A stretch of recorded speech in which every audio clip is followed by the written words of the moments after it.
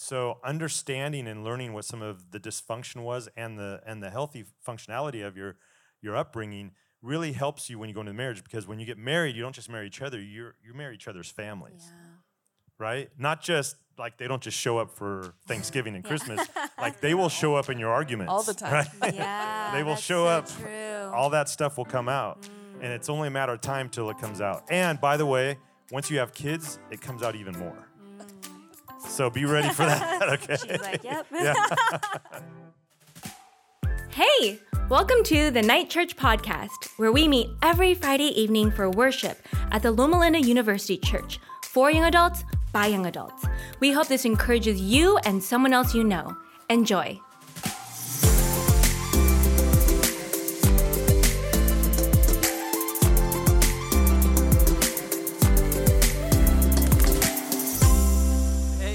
Happy Sabbath. Good to see all of you. I am so glad that you're here. My name is Philip.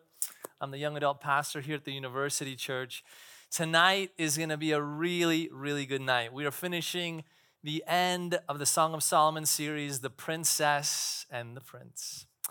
Some of you here tonight might be sitting next to your prince. Others of you are dreaming about your princess, wondering if she might have walked through the doors tonight and you might see her by the end. Others of you are regretting the princess you fell in love with that broke your heart. You might be in different spaces and stages. Wherever you are, I know that God has something here for you tonight. I'm also really excited as we finish this series. 2 of my really good friends are going to be here on stage. 3 of my good friends. Didn't forget you, Kelly. Kelly's going to be moderating that experience. We have tonight with us our conference ministerial director, over 30 years of pastoral experience, doing counseling with people, marrying people, bearing people, everything in the middle, and his lovely bride, Lisa, who's a licensed family and marriage therapist. And they are going to be going through some of the questions that you asked last week. So we're going to be doing that as an application to our sermon series tonight. So, some of you are here for the very first time and you're wondering, what is this series all about? The Princess and the Prince is really an ancient poetic advice column built from the wisest of men that ever lived, the Bible says. Now, some commentators looking at the Song of Solomon have to be honest, though. And the honesty is that here, Solomon, the man who had over 700 wives, over 300 concubines, writes a book of the Bible that we praise as an ideal of how to do love. Is there a strange dichotomy in that? I would say so. And so, as I've said every single week, I just want to reaffirm this. Commentators look at this book and they say it was written potentially in 2 different ways. That this was his very first marriage, his very first love that this man had. And this was his purest, most just genuine expression of what that love was. Or second, this was after the fact, after every single one of those marital encounters, the escapades of sexual pleasure, and he had experienced everything one might dream of or fantasize of even. And he came to realize that's not what life is about. And nor is it something that brought me the greatest happiness and joy. And he thought back to what could be the best way of how love should live and exist. And so this series is a 3-part exegetical chapter by chapter look at modern love through the eyes of an ancient poem. It is the courtship in phase 1 that we did in first week. It is the wedding that we spent time in last week. And now we look at the early marriage tonight. And so wherever you're at, I want to just kind of affirm where we've come in this series. So the first principles that we learned, listen to these.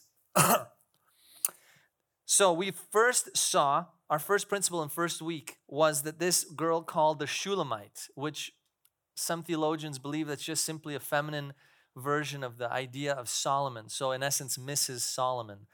Or it could be that this is Shulam, a region right outside of Galilee, and where she was from. So either one of those, but she was called the Shulamite. The Shulamite revealed to us that she may have noticed Solomon's good looks first, but it was his solid character that won her heart. That was the first thing we learned when we started off this series. And so what we learn is you marry solid character, not potential, right? That means that's how you date as well. You don't date the guy that has a lot of potential but hasn't shown in his actions to be a man of honor and integrity, trustworthiness, hard work, respect in his both voice towards you and how he acts with you. You marry and you date action of solid character.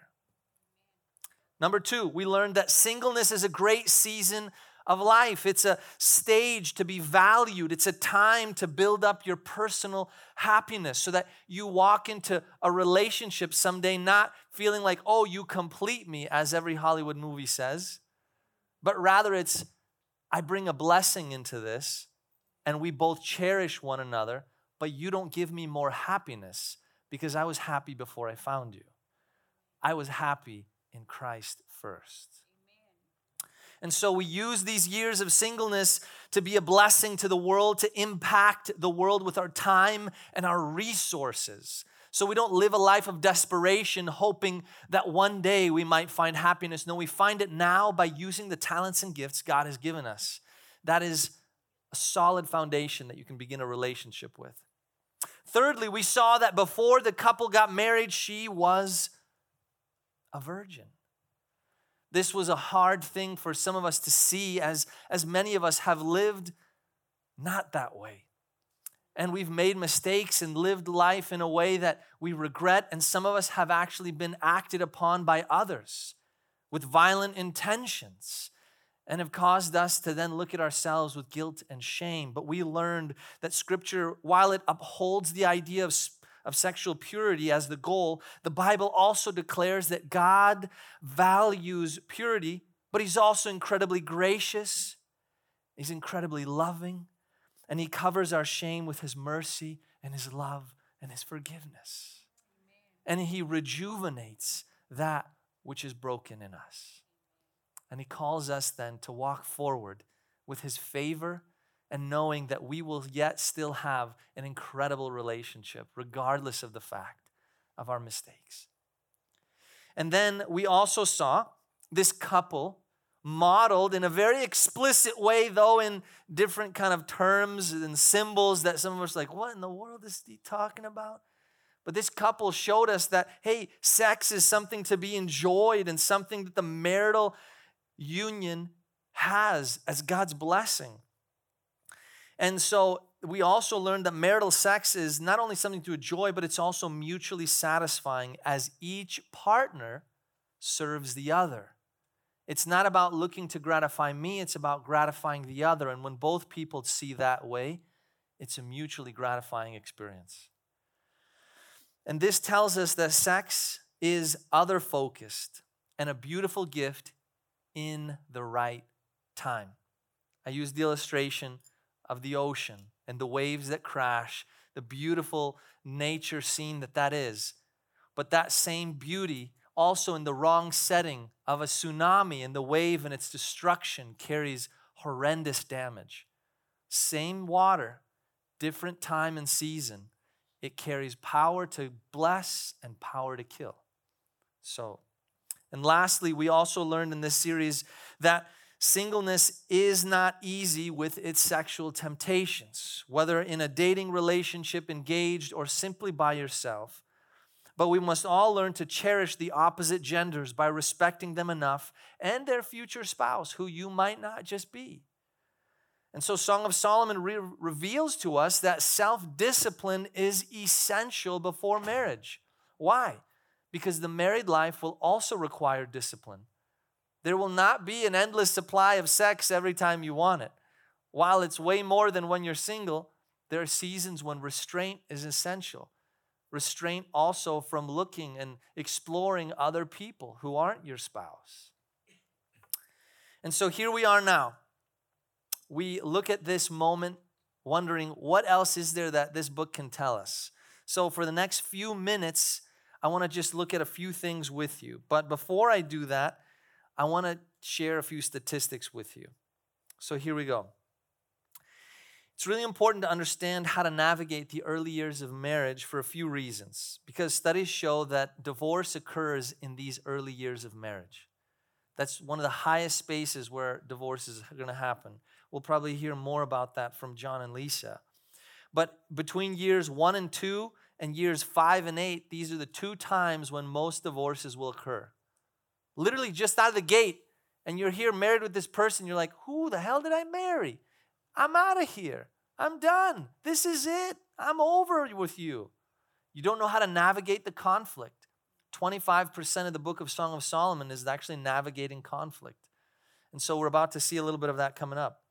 In the U.S., every 15 seconds, someone gets married. In the same time that it takes that couple who got married to say their vows, someone gets divorced every 45 seconds.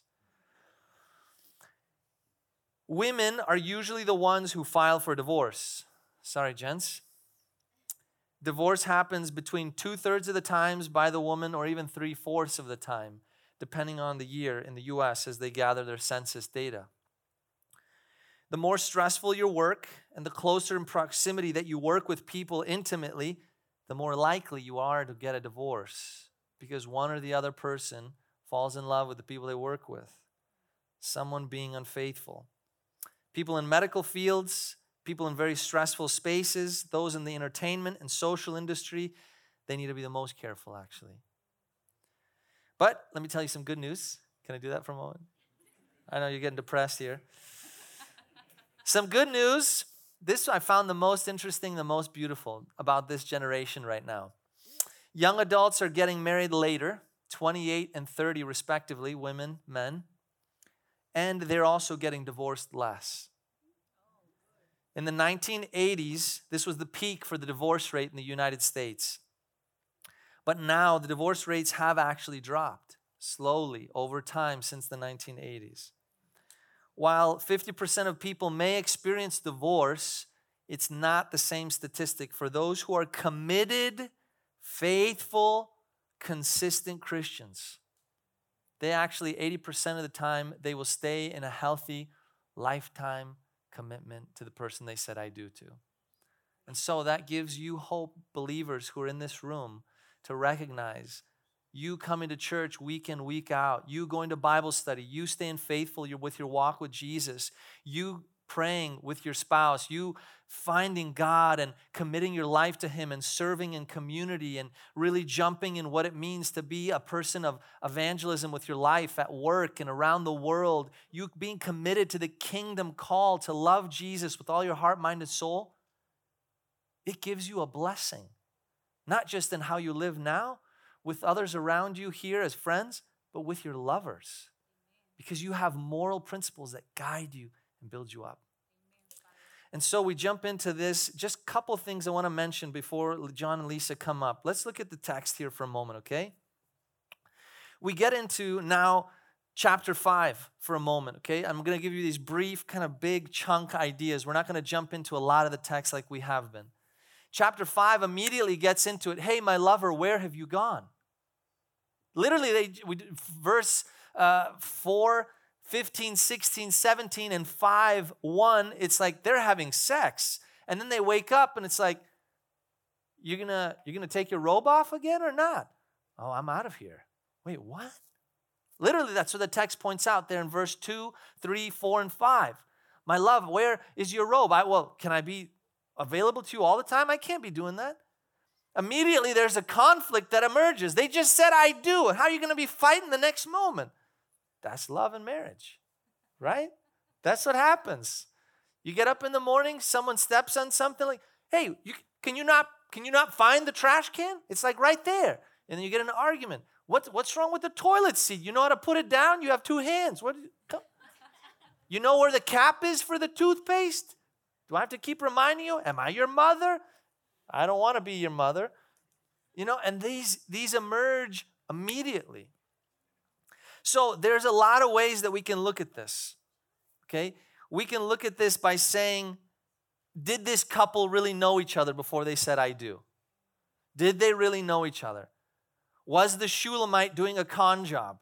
She was showing herself all beautiful and nice, and then all of a sudden they get married and say, I do, and it's like, well, this is who I really am, so get over it. The thing is, we always, as one theologian said, fall in love with the wrong person. We always do. because we are all broken people. Romans chapter 5, verse 8. Christ loved us while we were yet still sinners, and yet he still chose to love.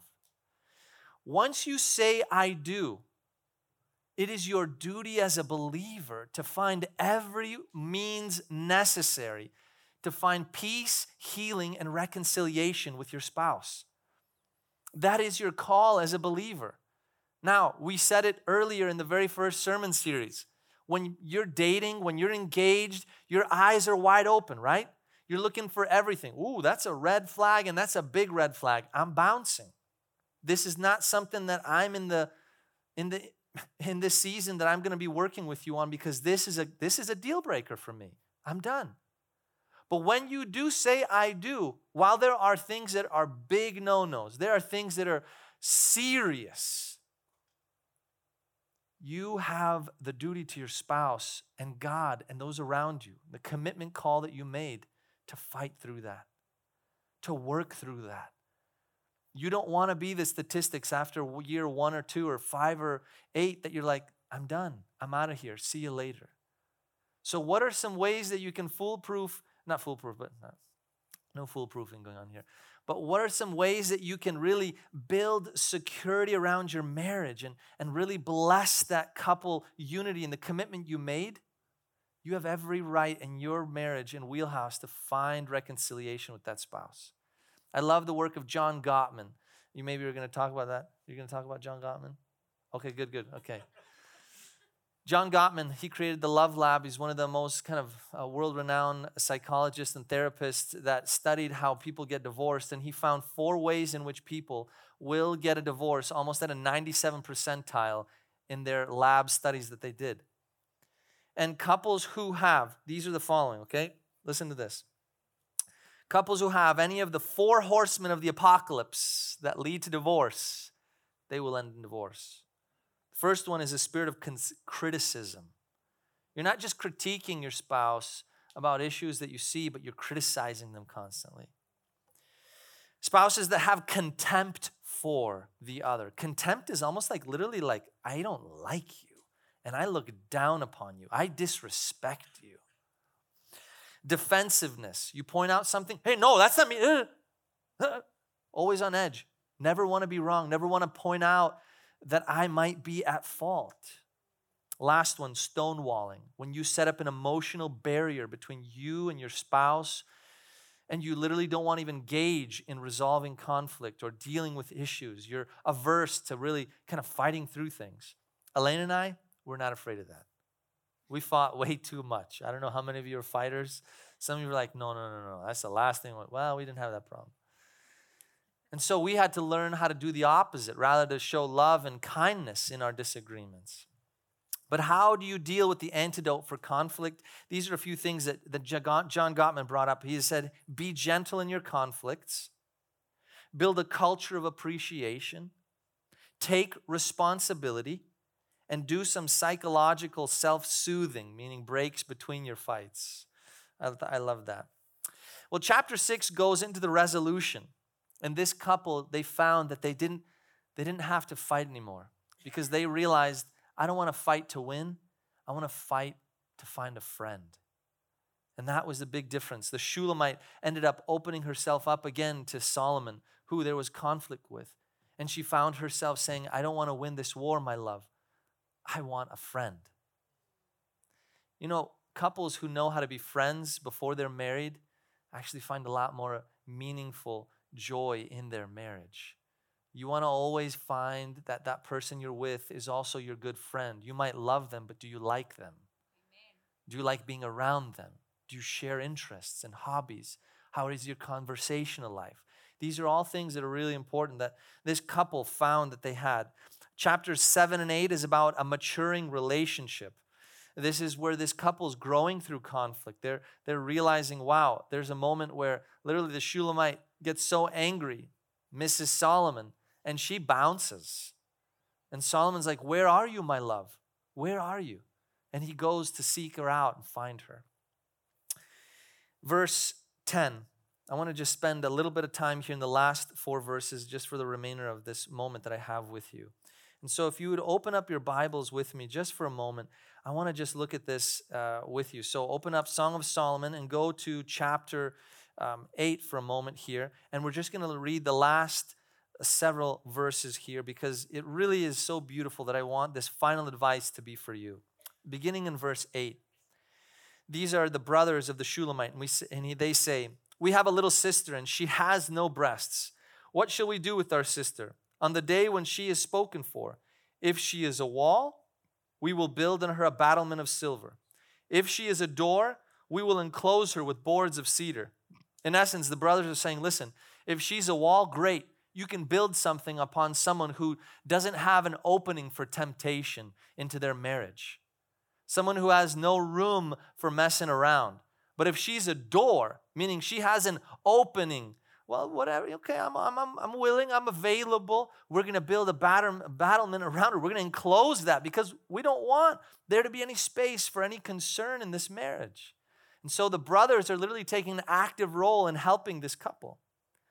Then verse 10, now the Shulamite speaks, "I was a wall, and my breasts were like towers. Then I was in his eyes as one who finds peace." Meaning her lover could rest because he had trust in her. So she brought peace in the relationship. Are you that kind of a relational person in whether it's dating, or do you want to be that person where you're kind of the person they have to say, "Hey, can I see your phone? You want to give me your password to your internet? Can I check your DMs?" You don't want to be that kind of person. You want to be the person that's an open door. "Hey, here are all my passwords. Here's everything. I'm an open book. I love you. I care for you. I'm trustworthy." Then verse 11. Solomon had a vineyard at Baal Hermon. He let out the vineyard to keepers. Each one was to bring its fruit 1,000 pieces of silver. "My vineyard, my own, is before me, you, O Solomon. May you have 1,000 of the keepers of fruit and 200. Now he says this. "O you who dwell in the gardens with companions listening for your voice, let me hear it." And listen to this now. Now she speaks the gospel to him. "Make haste, my beloved, and be like a gazelle or a young stag on the mountains of spices. Come forth, my love." In essence, this is the end of the book of Revelation. This is now the bride of Christ speaking to the King of the universe, God himself. "Do not wait any longer, O Lord. Come. May your soon coming emerge. May we see your face." The Song of Solomon is all about also the gospel itself. It is about the bride of Christ being someone that can be built upon for the kingdom use, that isn't a door that's open for Satan to just kind of use and abuse and have a life that really is of no essence for something greater than our pleasures and our affections for the earth, but rather that we would see that our life, our marriage, our relationships also mirror the relationship the church has with God himself. And so tonight, as we conclude, I want to just leave you with a few things just to consider. Here's a quote from Pastor Skip Heitzig. He says, "Getting married is easy, staying married is more difficult, and being happily married is considered among the fine arts." You're going to have to really study your spouse. The book of Song of Solomon, before it got into this section we're in tonight, it said, "Hey, do you know me, my love?"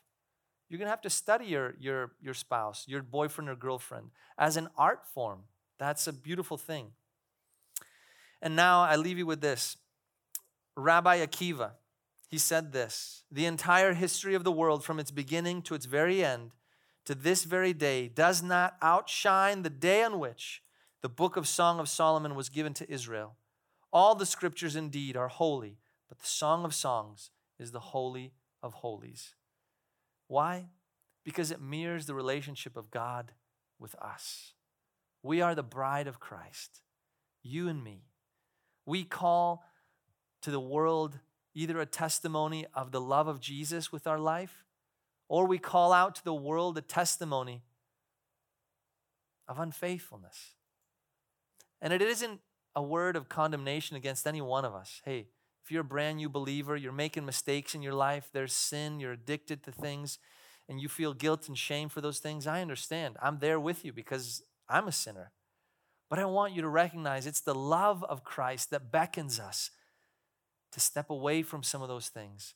Not because we want to earn salvation, but because we want to please God and say, Lord, thank you for your mercy and grace.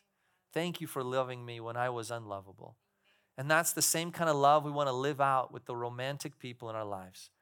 That when they look at your relationship, your marriage, it might speak to the world the love of God to them. So, friends, tonight, may you be blessed in the Holy Spirit as this book kind of nourished your soul.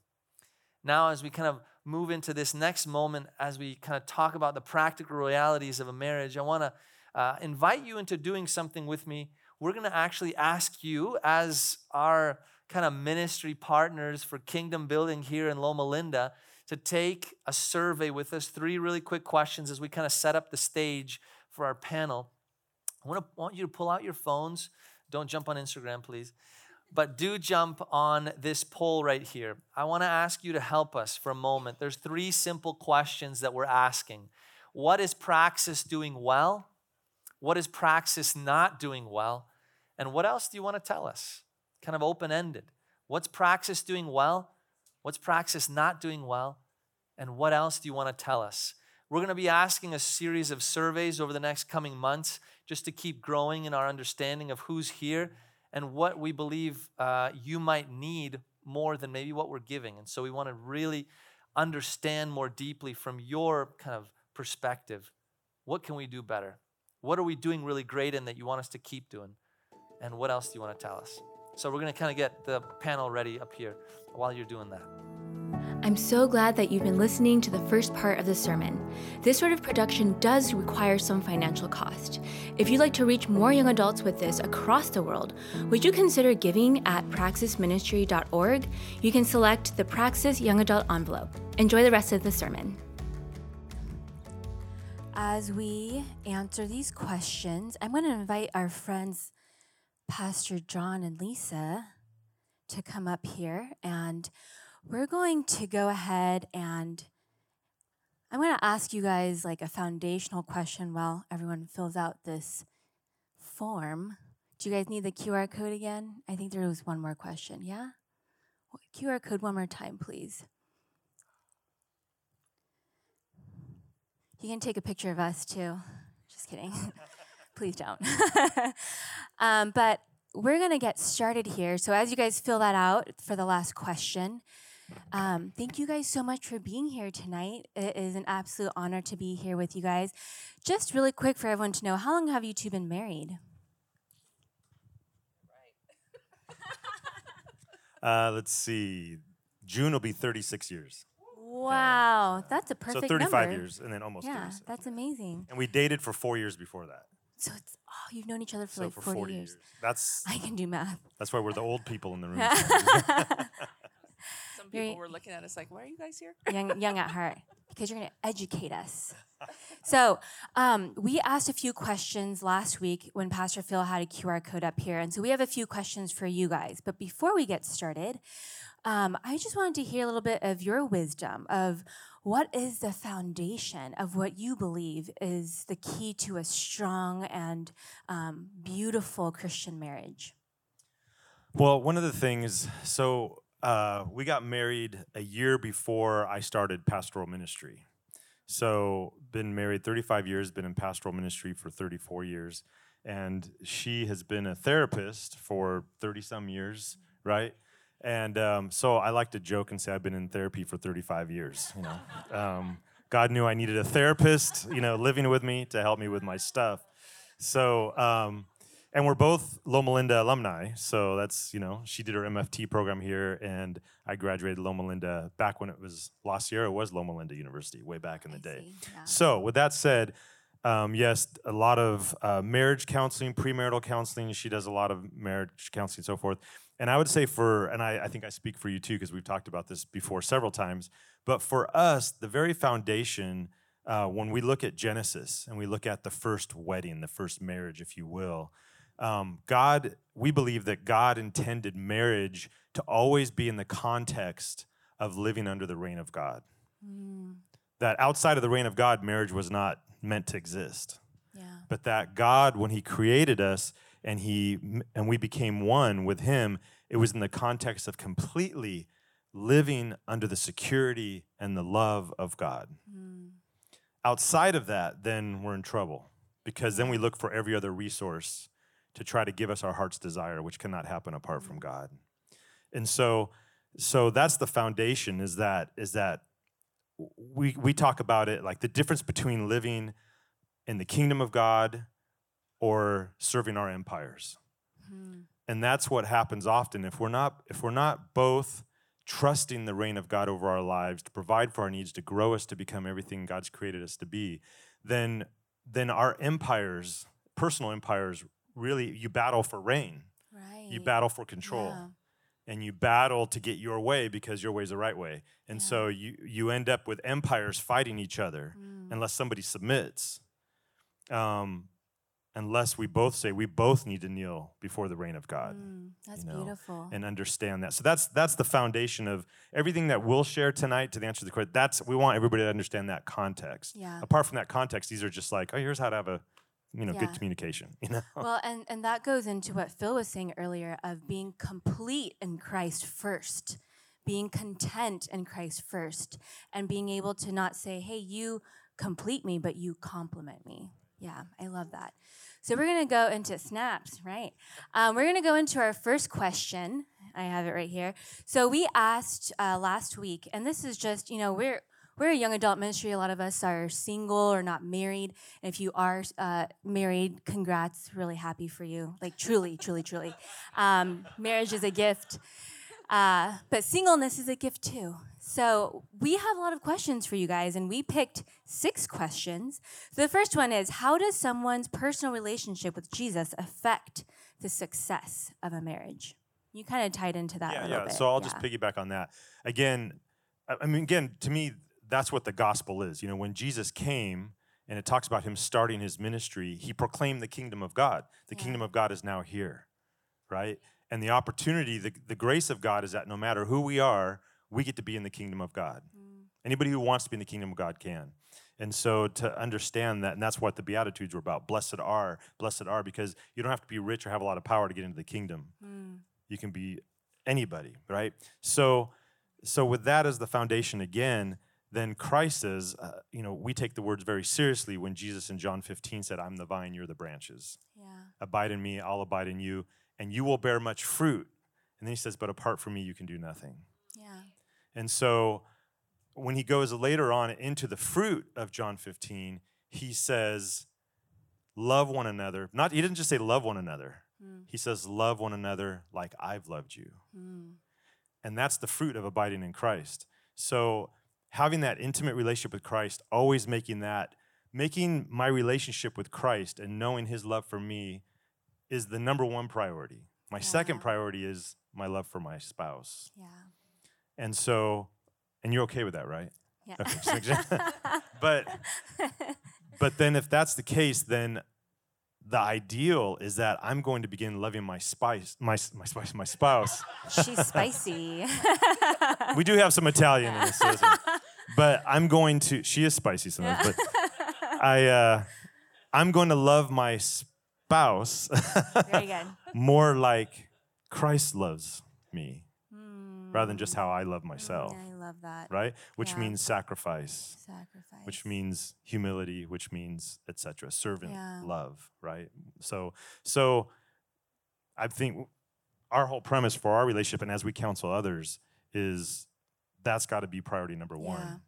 Priority number 2 will happen, etc. out of the overflow. Absolutely. It's the example of what God has already set for us that we can now do in our relationship. Yeah, absolutely. That's beautiful. Thank you. So our second question is, what is it truly like? Someone asked, is it worth it? They're talking about marriage. And what were your best and hardest parts? Is it worth it? It's worth it. It's worth it. Yeah, I think it depends on the person. I think it could be very scary going into a marriage because it's different. Even though you know that person, it's like, it's just me and you, and are we going to do this? And how are we going to do this? And I have to give up some of my own, maybe desires or comfort level as far as, doing things the way I want to do them to to compromise with the other person. So I think it can be scary and an adjustment, and it can be the best, totally worth it, in my opinion. We've often talked about how it's kind of like having a sleepover with your best friend for the rest of your life, right? And just as a side note, I think it's so important to, as you're looking at who you might marry, is to choose wisely. A lot of times we get panicked because everybody else is getting married or we're getting older or whatever, but it's significant to wait to make sure that that person is someone that is your best friend, because 36 years would be a long time if I didn't like him. Yeah.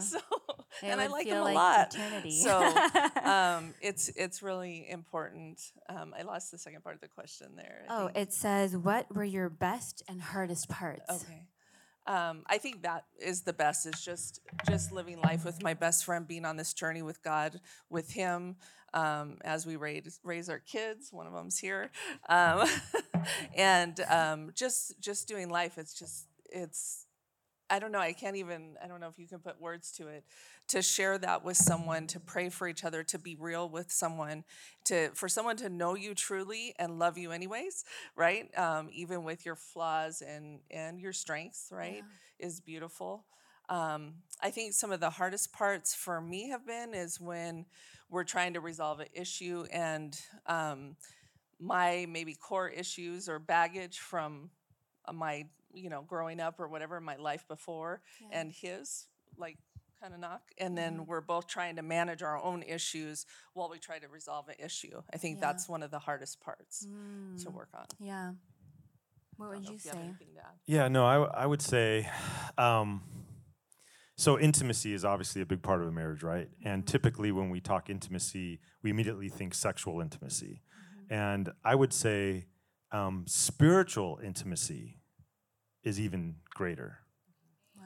And when you're growing intimately with Christ in your own journey and you're sharing that together and you're experiencing a deeper relationship with God together, then connecting happens just supernaturally, you know, in a sense. It is supernatural by God's grace. And so I think, and like she said, and I think like Philip said earlier, you know, it's your best friend. You're continuing to grow as best friends. So you're always having fun. You pick up on each other's sense of humor over time. I mean, just different things. You know what the other person's thinking, you know. And I would say, so on the difficult side, I think that, well, I'll just say it for me. So I grew up in an Adventist home, very sheltered in my upbringing. She was not raised Adventist. And she was raised, her parents were in the restaurant business. Alcohol was a common thing, all kinds of different things, right? And she was not as sheltered. And so when we got together, I mean, I had been living in a box my whole life, and she had not. And so our worlds kind of collided. I mean, of course, we dated, and that was helpful. Yeah. But I would say, for me, a lot of my immaturity was coming out. Because, for instance, growing up in my home, you didn't share feelings. Feelings were of the devil. Wow. You know, and so you don't share feelings. You can't trust your feelings. So you always shut them down. And so when she first asked me, like, how do you feel? And I would share something, she goes, that's not a feeling, that's a thought. And I'd be like, of course it's a feeling. I'm telling you, it's my feelings, you know? And it's like, no, it's your thought. And it actually took me probably the first couple years of marriage to learn how to share a feeling. Wow. And so that was very frustrating, I know, for her. It tells you she's a long-suffering woman, right? Woman of endurance. And I remember the first time I shared a feeling, she like, you did it. And I did, what did I do? I didn't even know I shared a feeling. Yeah. So I mean, so it's difficult because it humbles you to realize, like, man, I'm not doing good here, you know? So that was tough, but I did learn how to share feeling, and so that was helpful, and she was very gracious with me and helped me along the way. Yeah, it opens up your vulnerabilities in ways where you probably never would have even tapped into unless you were married to an LMFT. Absolutely. Right? Absolutely. Specifically. Yep. Told you I needed a therapist. Yeah. I love that. Thank you so much for sharing. And also, I loved what you said, Lisa, of waiting to find the right person. I think so many of us in society and our families were pressured.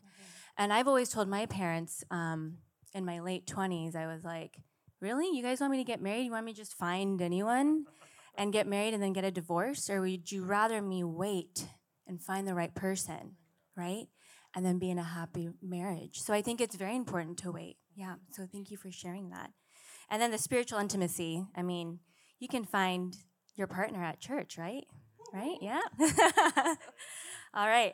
Number 3. So, what is a good way to handle expectations?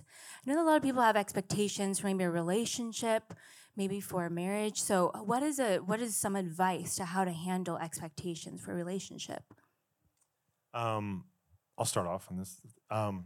So, kind of getting back to what I shared a little bit about my immaturity, I think that it's really important to pay attention to understanding or learning or discovering kind of your family systems. So the family system I grew up in an Adventist home, right? Very sheltered. She did not. Well, every family has wonderful, healthy functionality to it, and every family, right, has dysfunction to it. And so understanding and learning what some of the dysfunction was and the healthy functionality of your upbringing really helps you when you go into marriage, because when you get married, you don't just marry each other, you marry each other's families.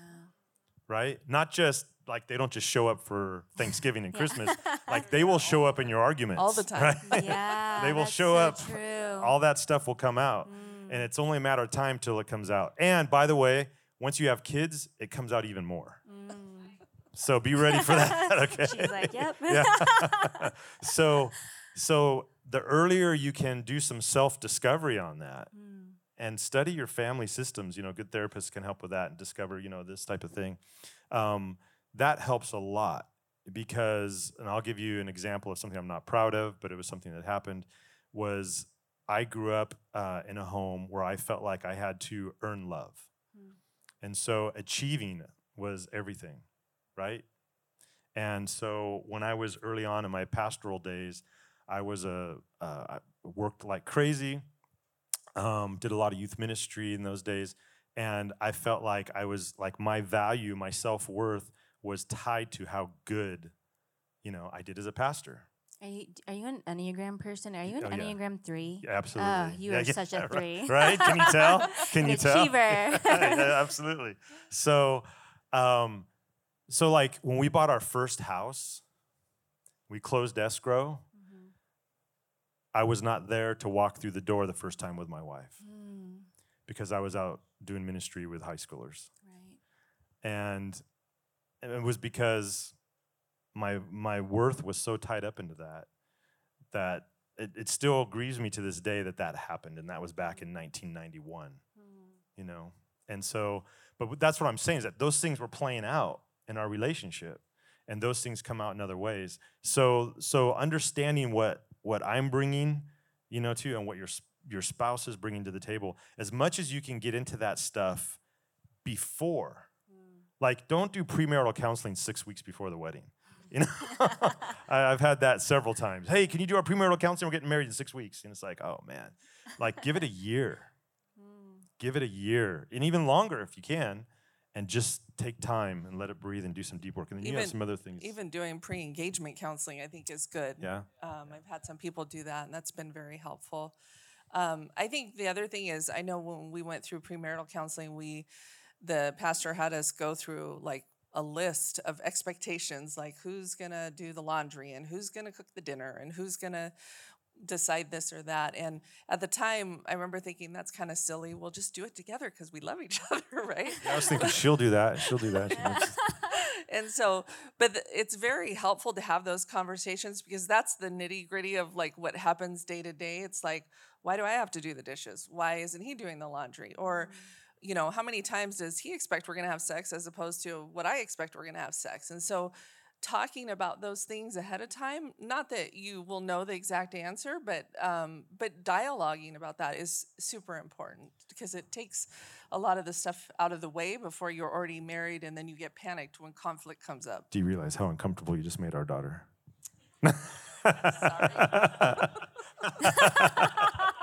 Sorry. I'm so glad you're here. Well, and I love what you said, too, about recognizing your family's patterns. I don't know if a lot of us realize that so much of our conflict, our patterns of conflict come from family. There's a book called Emotionally Healthy Spirituality by Pete Scazzaro, and I've talked about it here before too, but it talks about going back in order to go forward, of recognizing what you have, because those are the things that you really need to take out and resolve before being able to move forward. Yeah, because those needs that are in you, if you're not doing the deep work, whether you're aware of those needs or not, your expectation is going to be for your spouse to fulfill those. And if they're unhealthy expectations, then you have false expectations that spouse can never do. Yeah, that's so beautiful. Thank you. Okay, question. We're blazing right through these. We have 2 more questions. Question number 5, how do you learn when and how to compromise and how to approach discussions to keep them from becoming a fight? Do you want me to read it one more time? You're the communication expert, so.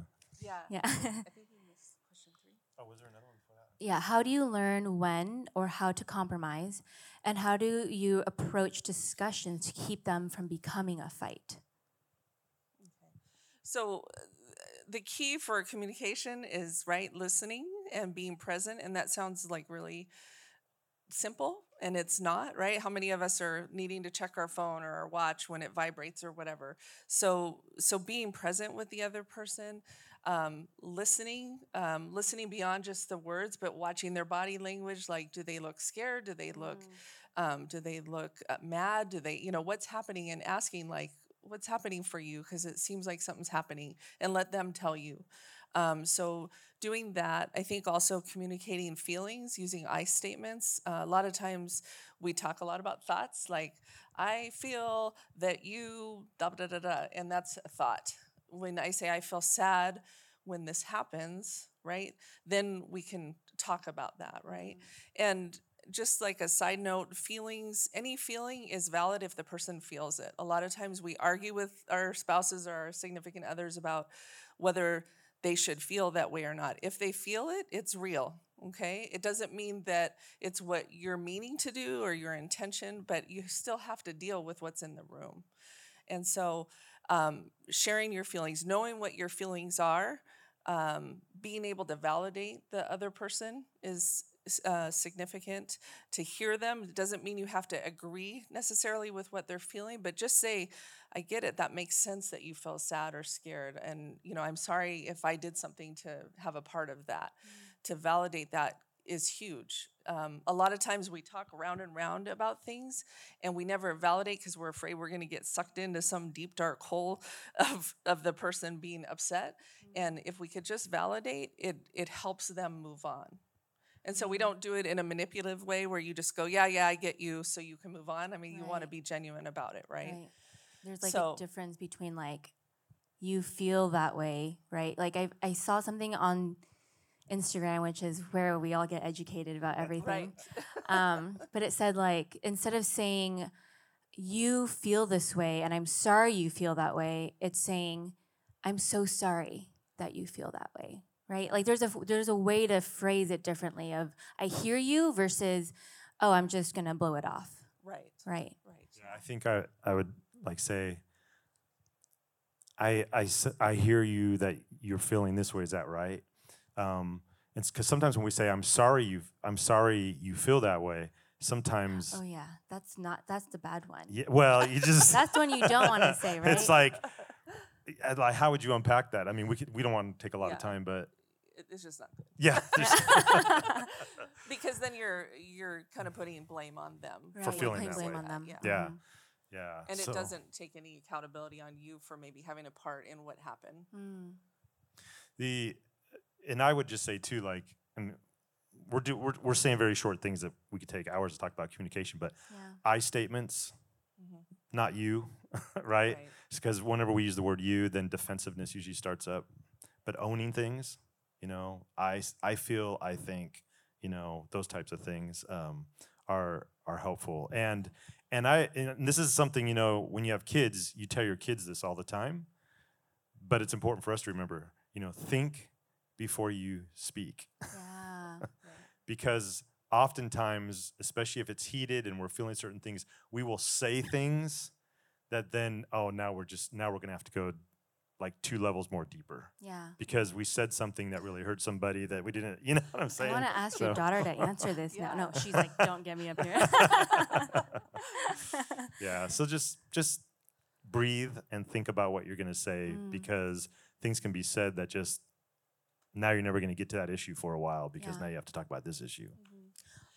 And I was just going to add too, just avoiding threatening abandonment. A lot of times we talk about, I don't want to do this anymore, or if you're married, maybe we should just get divorced, or we do those things out of frustration, but they're really hard to take the feeling that brings back. You can't undo that, and it does a lot of damage. So being, holding your words and saying those kinds of things, and maybe setting a time to talk later when you're calmer, so that you can say things that are healthy, is important.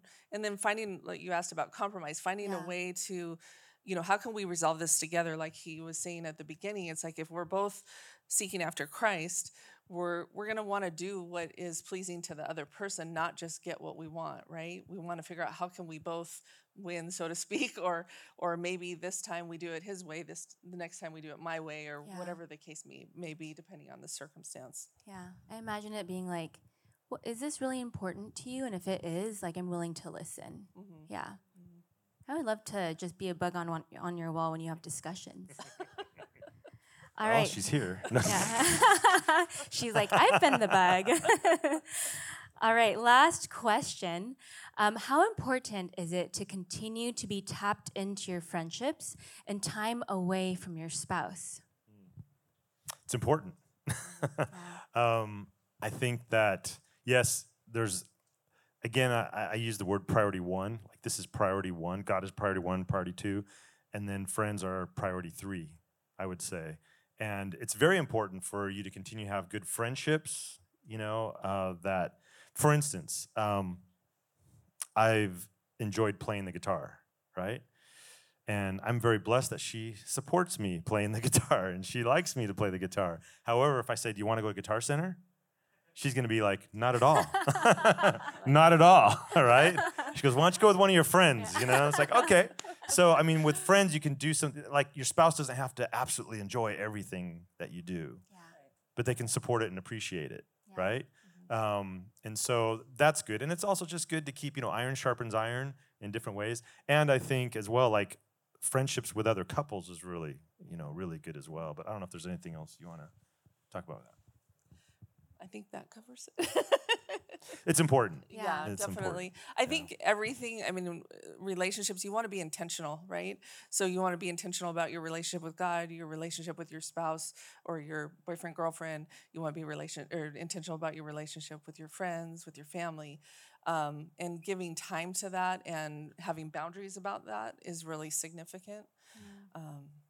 And I would say, if it ever starts becoming more important or taking more time being with your friends than being with your spouse, that's when you have to think about it's out of priority, out of order. Yeah. Or the other, when you're holding your spouse back from having the friendship connection, you can get into that pursuer distancer thing where you're kind of glomming on to your significant other and they're moving away from you because they're feeling a little smothered.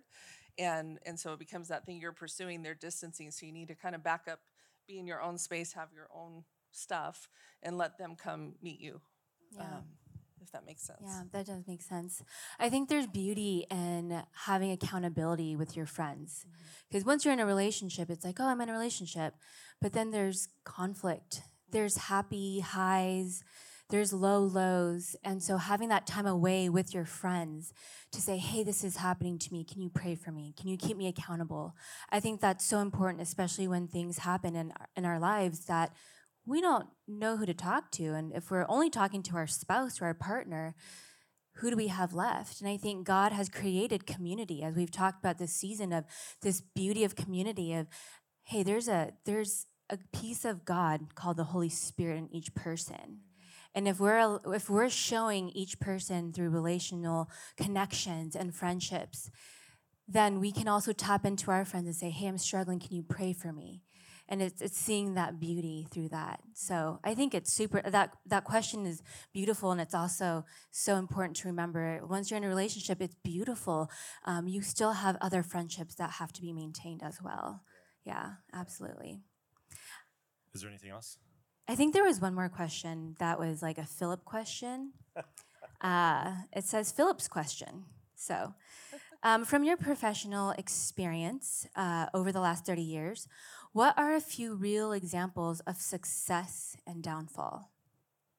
Yeah, some real examples of success and downfall from your experience, what you've seen as strengths and pitfalls in early marriages. So either in your own experience of your relationship or in other early marriages that maybe Lisa has seen. I would say one, so just you never drift into a great marriage. Like it just doesn't just happen. Yeah. Just like you don't drift into an amazing relationship with God. I mean, to be a disciple of Jesus means there's discipline involved. Yeah. Right? There's intentional effort. Like I have a vision that my greatest opportunity in life is to be a disciple of Jesus Christ. So I want to devote time and means and attention into that, right? And when that happens, the same as a marriage. If I believe God has called me and invited me to marry this person, then he's invited me into a life of discipleship with him together to be intentional about developing our communication skills, developing better listening skills, learning how to share feelings, learning how to, all of those things are important. So being intentional, so we just did a marriage workshop about a month ago down in San Diego, and there was a couple there that I had done premarital counseling with like 20 years ago or so. Wow. And I think you did some stuff with the Myers-Briggs with them as well. But he came up to me and he says, Pastor Jon, do you remember the box? And I said, the box? Yeah, the box. And when I do premarital counseling, I use this little illustration of the box. And I say, a lot of people think when they get married, they get this box. Now they're going to open it up and it's going to have all this incredible stuff in it. And really, you start off a marriage, and it sounds bad at first, but you have an empty box. And it's what you put into the marriage. You fill the box so that as you, and here's the thing, if you're not putting things in the box, then when you hit a crisis in your marriage, you have nothing to draw on because it's empty. Yeah. So that's what I'm saying. You have to be intentional. Go to marriage seminars together, read books together, grow, go to a therapist together. Even if you don't think you have any issues, you're in denial, okay? Yeah. But go to a therapist, say, we don't think we have any issues, but we know that there's probably stuff there, and they'll just ask you about yourselves, and they'll say, well, they'll hear things. And it's not like it's major, but that's when you want to do the counseling. Yeah. That's when you'd rather do the counseling, right? So I would say that's important, that intention. So that's but the box. So he was telling me about that. So that was encouraging to me that 20 years later, he goes, I think about that box all the time, man. I put stuff in there, and that's great. That like amazing thing. One of the sad experiences I had, and I'll stop talking in a minute. I actually had a couple come to me one time. They literally came to me, and they said, "Here's our divorce papers. It's up to you to get us not to sign this." Whoa. And I said, "I'm not good enough or smart enough, but I can pray." And I did say some things, but yeah, they unfortunately did get a divorce. But I'm going to stop talking because you have 30 years of therapy with people. I think a lot of it is like the normal stuff. If there's infidelity or there's, substances or other things that are in the world that kind of interrupt, right? That's going to have an effect on a marriage. I think a lot of it is willingness. I've had couples that have had a lot of that stuff. I remember one couple in specific that it was a horrible affair, and I won't go into detail, but there was a lot to it, and it was made public. And this couple, they were Christians, and they were able to work through it through counseling as well as prayer and just devoting themselves to God. And God healed them. They had such a testimony, and are still married today and still going strong. So if you're willing. And you're willing to submit to God in it, He can heal anything. I've seen that over and over again. Is people that are not willing, who shut down or who just say, I've already tried. a lot of times people come and the one person's in a relationship with someone else saying, I'm here to try for my marriage for the last time. And that's not realistic. You can't be in a relationship with someone else and try in this relationship. So that's the stuff where the pitfalls are, or people that just kind of drift. They're not intentional. They're not intentional about dates, communication, that kind of thing. The people that are the opposite, right, who are very intentional, who are very committed to God and to their relationship. I see a lot of people who aren't Christians, and so a lot of it is just trying to teach them the concepts of not having their own kingdoms or empire, and kind of joining together, like us as a couple. What do we want as a couple, and kind of moving forward from there. I think one of the most significant things for me, or actually, why don't you tell the story about the couple from our marriage retreat? Because that's a really special story. So we've done these marriage retreats in the past. They're called Sacred Heart Marriage Retreats, and it's like 15 couples that they're like a cohort, and they go on 4 marriage retreats together with all the same couples, and the focus is on your intimacy with Christ overflowing into your relationship with your spouse. And so years ago when we were doing this, we had some couples from out of the area who were coming in, and it was one of these situations where the wife was really trying to fix the husband, and but they came and they had every retreat had solitude time to be alone with God individually, and then there was solitude time together. And about halfway through the retreat process, so about 2-3 retreats into it, I think we were the 4th or 5th one we had total. They just experienced a breakthrough in their marriage, and they weren't young, They were probably at least our age. We're not young, but they were a little older. They're probably in their 60s. We're in our late 50s, and I remember they said this. Okay. I'll preface this by saying they were Asian, okay? And this is what they said. We thought we were just going to have to do the Asian thing. And we're like, well, we didn't know what the Asian thing was. So we said, what's the Asian thing? We don't know what that is. And they said, we just thought that we were going to be living together the rest of our life but not love each other. And they were empty nesters. Their kids were out of, they were all adults. And they said, but through this process, we've fallen in love all over again. And it came through intentional abiding in Christ in community with others who were intentional about that. Yeah. And so, yeah. That's beautiful. Yeah. And I think the takeaways from this is marriage has shown you so many things of how you can build your character, how you can build your community, how you can communicate effectively, how you can work on all these things that we maybe if you're single, maybe if you aren't in a relationship, we can start working on that now.